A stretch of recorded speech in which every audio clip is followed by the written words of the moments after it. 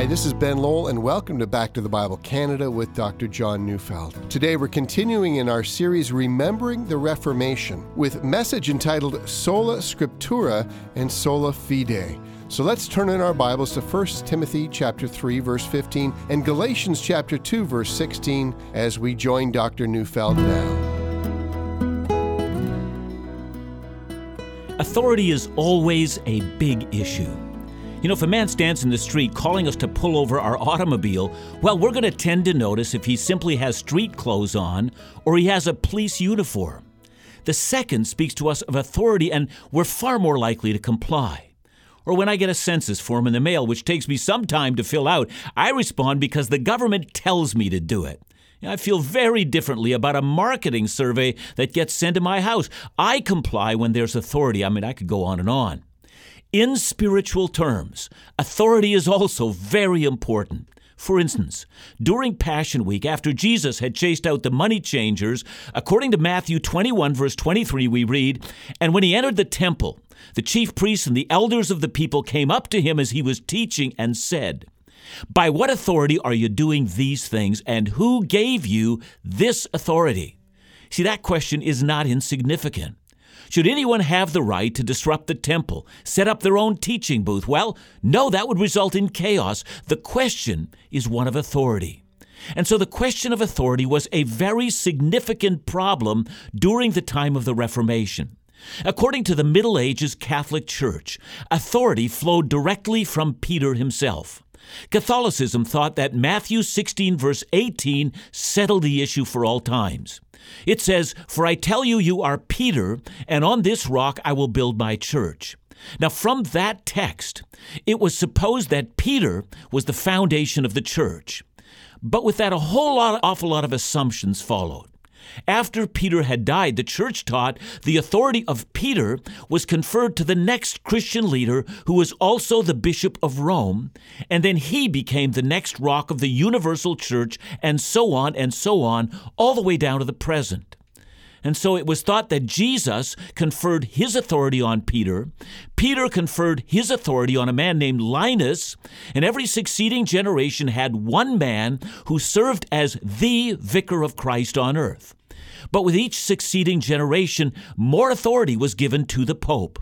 By the time of the Reformation, it was thought that the Pope had the final authority to interpret the Bible, that he was the final interpreter of church history, and that even had the authority to formulate new doctrines. Furthermore, the Pope had the authority over the cardinals. The cardinals had the authority over the archbishops, who had authority over the bishops, who had authority over the local priests. And that's how the Roman Church understood the matter of authority. What made a church legitimate is that it was governed by her lawful pastors, meaning that they were appointed by the church hierarchy, and that made them lawful. Now, we might ask, well, what's the alternative? Fast forward to our day, in which many churches are governed by a denomination, in which pastors typically go through the process of ordination, and that determines their suitability for ministry. But who gave those denominational leaders authority to determine who's fit to serve in the Church of Christ? And to press the matter further, there are in our day many independent churches. What's their authority to speak on behalf of Christ? And for some people today, it's all a kind of a free-for-all. Whoever has the best entrepreneurial skills simply leads a movement. The authority derives from charismatic energy, and it's sometimes argued, well, that must be the authority of the Holy Spirit. But how do we know whether this has anything to do with Christ? Is this legitimate authority? So authority is always the question. See, when the Reformation leaders broke from the Catholic Church, the authority of any local church became a key and a fundamental issue. Terry Johnson points out that when Luther's opponents argued with him, they almost never answered Luther on the basis of Scripture. Instead, they appealed to the authority of the Pope, the important church councils in history, church fathers, the traditions of the church. For them, that was authority. But Luther, even while he didn't denigrate those matters, Luther felt that none of those things were the final authority. Here's what he said. And I quote, "A simple layman armed with Scripture is to be believed above a pope or a council without it." And that was the defining issue of the Reformation. Who has authority over the church and over the faith of people? To that, Luther and all the other reformers answered, sola scriptura. Scripture alone has the final authority over the life, the faith, and the future of God's people. Let me try to illustrate that. It was the year 1518, the year after Luther nailed his 95 Theses on the door of the church in Wittenberg, that a man named Ulrich Zwingli became the priest of a church in Zurich, Switzerland. That church was the most important church in Switzerland, and the head priest there had a great deal of influence over the religious life of the entire country. In his interview for the job, Zwingli made it clear that he would do something altogether radical. He would preach through the Bible, verse by verse, one chapter following the next. So on January 1st, 1519, Zwingli stood in the pulpit in the Grossmünster Cathedral and began to preach verse by verse through the entire book of Matthew. And then he did something just as bold. He made the verse by verse preaching of the Bible the central focus of each church service rather than the Mass. Well, it seemed outrageous, but that led to a certain result. Zwingli finished Matthew and just kept going, preaching verse by verse through the entire New Testament, so that by 1523, the city council of Zurich voted to leave the Roman Catholic Church. They would be governed not by the Pope or church councils, they would be governed by a careful and thorough study of Scripture. Indeed, verse-by-verse Bible exposition became the hallmark of all Reformation churches. It was believed that this was the true authority of Christ over his church. And just to make matters plain, the idea was not that the Reformers spoke topically, picking a topic and then finding a Bible verse to support that. Rather, it was believed that careful, verse-by-verse analysis of the Scripture, making its meaning plain, was the center of church worship. See, in our language, strong exegetical methodology or interpretation of the Bible based on its plain meaning, paying attention to the grammar and the history of the text, and striving to find the Bible's overall unity, that was the heart of the Reformation. Now, were they right to do this? I have on 2 occasions here at Back to the Bible Canada done a study on why we know the Bible to be the infallible and the inerrant Word of God and the sole authority of the Christian life. Now, I'm not going to repeat myself here, but if you're interested, you can receive those matters from Back to the Bible Canada. But let me fast forward to the present time. I think that today the most pressing matter before the church is the matter of the authority of Scripture. Not long ago, I was speaking with a pastor from a certain denomination who told me of the process of receiving permission to preach in his denomination. He told me that without a Bible in hand, the person being tested could be called upon from memory to give an outline of any book of the Bible on the spot. Now, I expressed my surprise, and then this brother asked me, "Why would you allow any man in your pulpit who has not demonstrated that he's a master of the Word?" See, indeed, I believe that the question of sola scriptura, Scriptures alone, needs to be recaptured in our day. The only authority that any church can claim, indeed, the only legitimacy that any church can claim, is that she, the local church, is governed by Scripture. 2 Timothy is the last book written by the Apostle Paul. He writes the book to his disciple Timothy, fully aware that he's about to die. In chapter 4, verse 6, Paul tells Timothy that he knows that the time of his departure has come. He knows that he's going to be executed. He says, "I have finished the race. I have fought the good fight." And so we might ask, what would Paul want Timothy to know? Would he want Timothy to be an apostle with the same authority that Paul has? And the answer to that is an unequivocal no. Instead, we have the great apostle commanding his disciple. And I'm reading here from 2 Timothy chapter 4, verses 1 to 2. There we read, "I charge you in the presence of God and of Christ Jesus, who is to judge the living and the dead, and by his appearing and his kingdom. Preach the word. Be ready in season and out of season." And that, I think, is at the heart of the Reformation.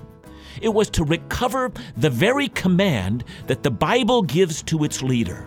Your job is not to come up with something new, but to become a master at understanding, explaining, and applying the Bible to the lives of people.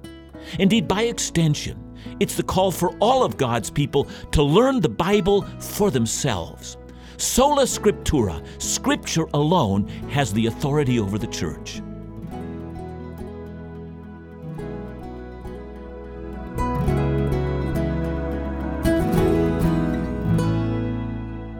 Well, we'll hear more from Dr. Neufeld in just a moment. What does the Bible say about things like gender identity, homosexuality, and transgenderism? These are questions that live in the minds of many young adult Christians in our culture.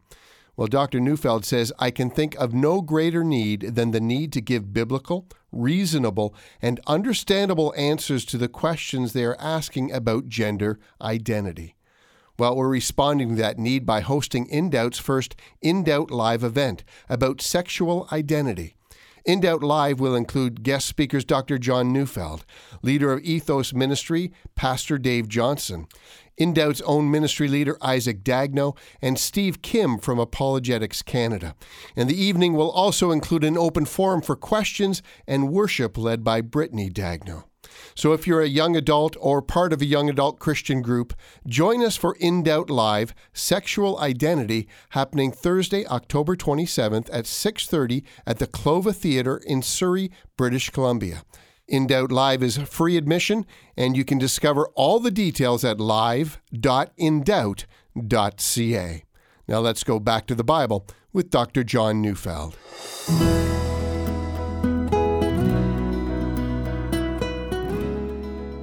Theologian and author J.I. Packer has written, "The authority of Scripture was the formal principle of the theology of the Reformation, determining its method and providing its touchstone of truth. But justification was the material principle, determining its substance." Now, when Packer spoke about the formal principle, he was talking about what Terry Johnson calls the rules of the debate, or the final authority in the debate. In other words, when it came to justifying a split from the Catholic Church, or when it came to abolishing the Mass, the Reformers appealed to Scripture. That's why, for instance, Ulrich Zwingli decided to make a point in Switzerland.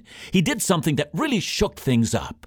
It was a Friday during Lent in which the Roman Church had ruled that it was a sin to eat meat. Zwingli joined a group of citizens in his city and sat down on that day and ate, I think it was, 2 sausages. Because for Zwingli, if the Scripture commands it, well, we have no freedom, but we must obey. But if the Scripture does not command it, we're allowed to use our free conscience and make choices for ourselves. See, the formal principle was always the Scripture. When there was a debate, one appealed to Scripture. But the material principle, well, that's the key issue on which everything hangs. No one fought a Reformation so that sausage makers could sell sausages during Lent. That was never the issue. It's not worth the fight.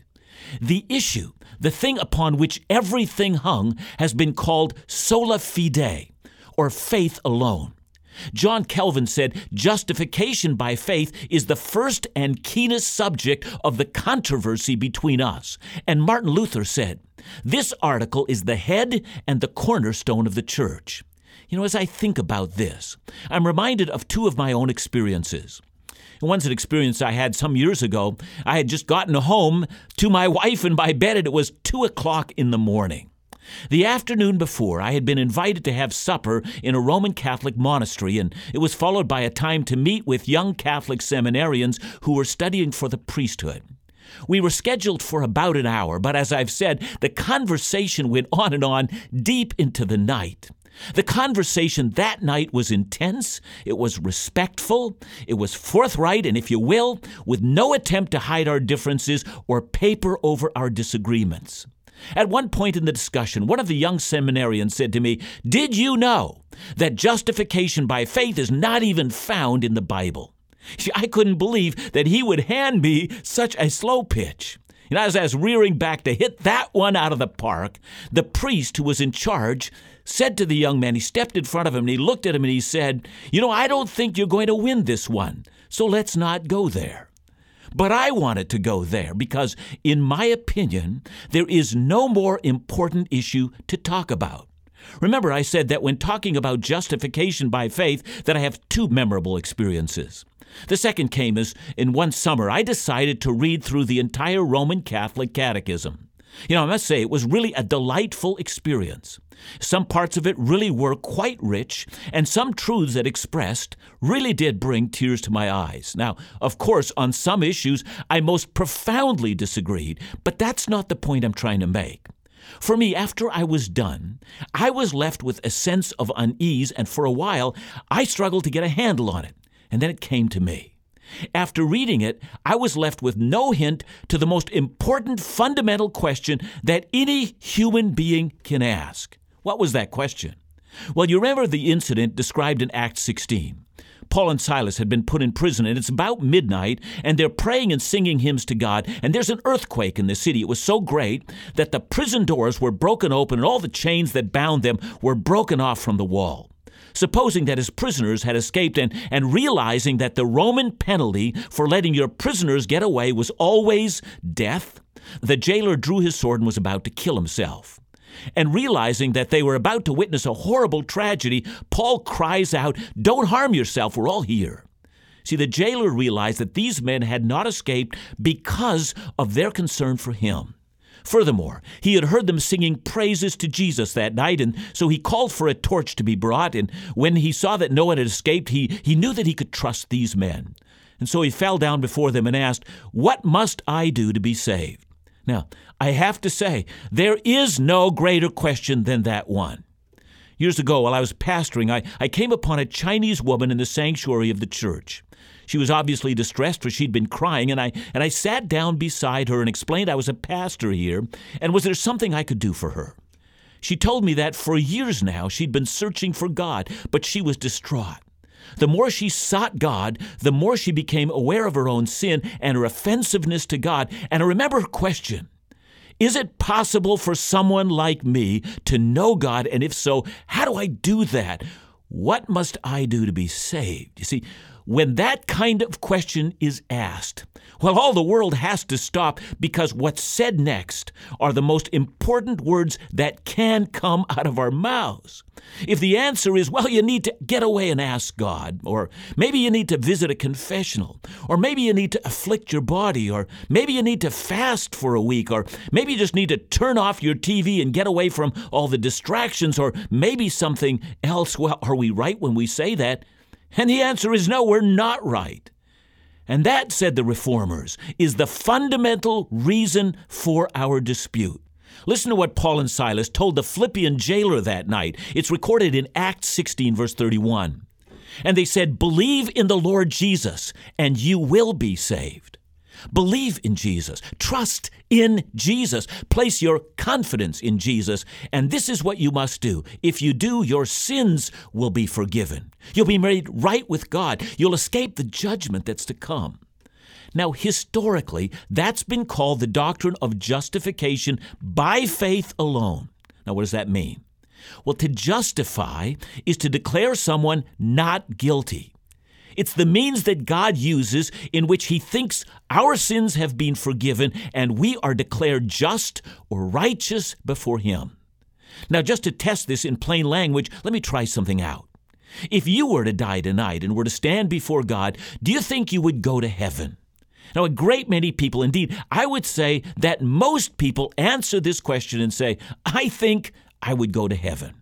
But then when you ask them how they know they'd get to heaven, well, it's right here that we hear a number of very telling answers. One answer is, I have done my best. And all that God ever expects of anyone is that they should do their best. And others will say, well, I went to church and I said my prayers and I try to keep the 10 Commandments. All of those answers are what we would call justification by works.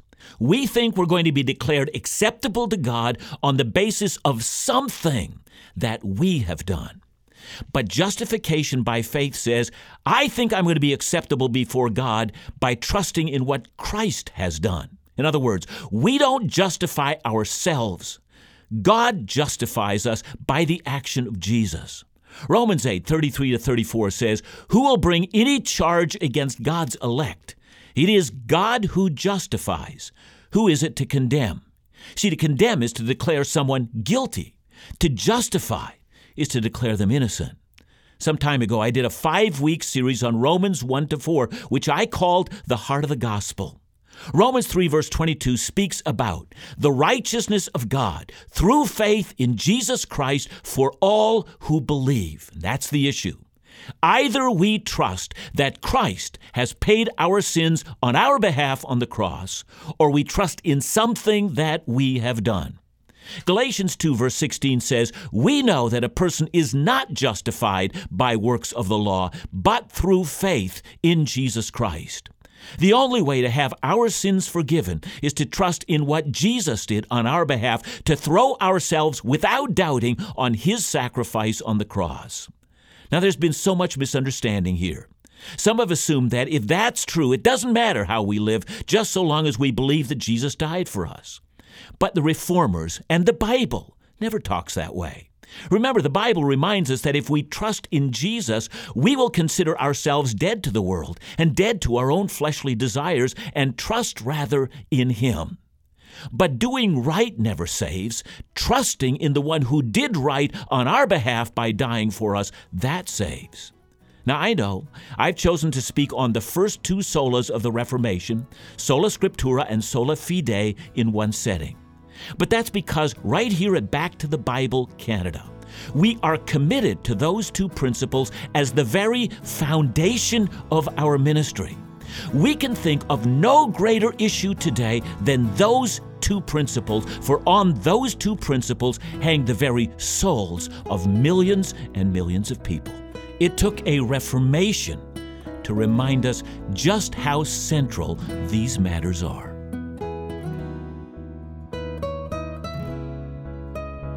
John, this is a great message, a fundamental message, and it reminds us of, there was a day and time where we had Bible colleges across the country, and young people would go and they would steep themselves in the Word of God because we believe that was fundamental to the growth and the development of the church, but maybe not so today. Yeah, I don't think you can have an evangelical, which is a historic Protestant Christian movement, unless we have well-informed biblicists that fill our pews and are a part of our church.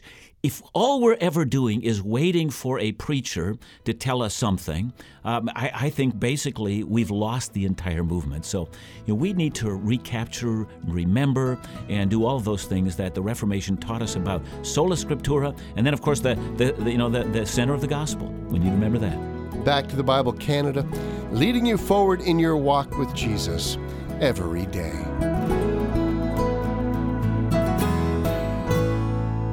A regular listener from Ontario wrote to us and said, "It's absolutely refreshing to know that we have such an awesome Bible-based teacher on this side of the border. I've signed up for the daily audio mail, and words are not enough to express my genuine thanks. May Almighty God continue to bless and increase the work being done through Dr. Neufeld and the staff at Back to the Bible Canada." Well, we're so grateful. Grateful for our listeners, our supporters, and the ministry that God has allowed us to participate in. If you'd like to help us sustain and grow this Bible teaching ministry, find out all the free resources that can be made available to you, or just discover more about Back to the Bible Canada, call us today at 1-800-663-2425. That's 1-800-663-2425, or visit backtothebible.ca.